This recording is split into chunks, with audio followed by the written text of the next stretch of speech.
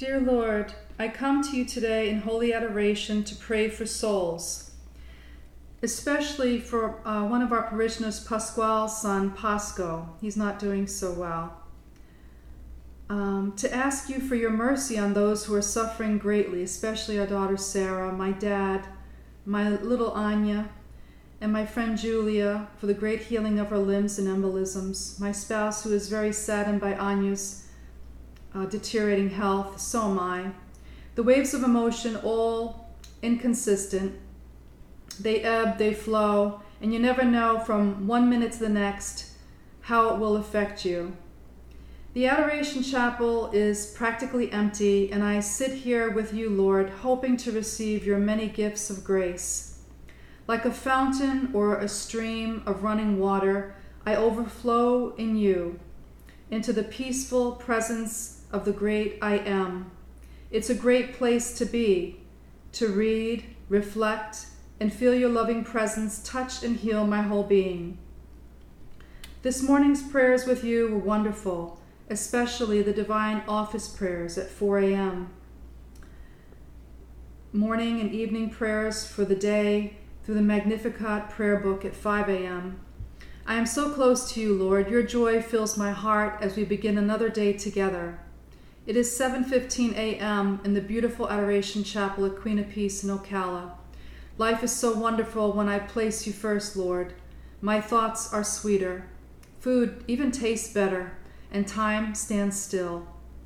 It's the height of spiritual perfection, and I truly believe we can become spiritually perfect while in your holy presence without distraction, even if it's only during adoration, or Mass, or reading the Divine Office, or receiving Holy Communion.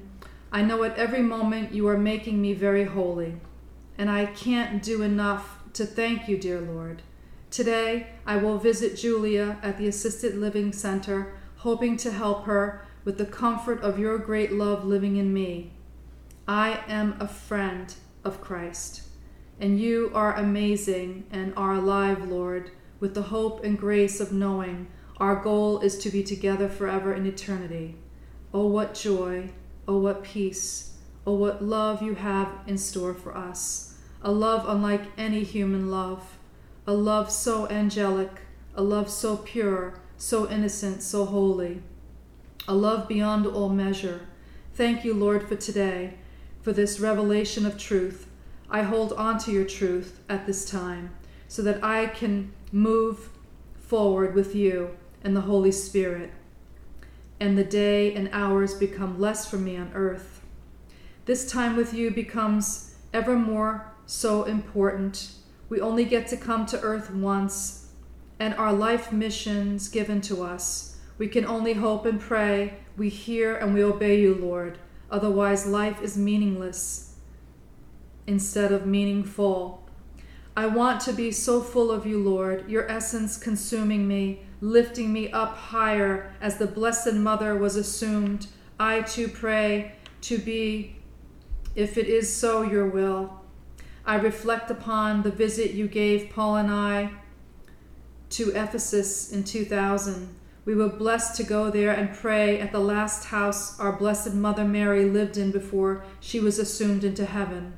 And 21 years later, I still feel your powerful presence guiding me through this life, and with the Catholic knowledge and history I did not know about before my relationship with you grew stronger. And you and I have been walking closely together since March 17th, 1990, the day my paternal grandmother Viola went back to you. My life crumbled and hit rock bottom, and I gave my life back to you forever. An incredible conversion took place in me because I chose to cooperate with your loving grace, and my life has never been the same. And I thank you, God, for that. I wasn't going in the right direction.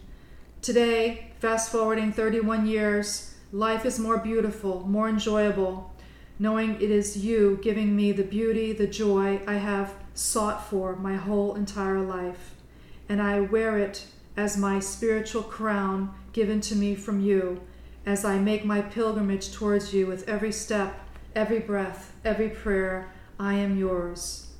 totus tuum.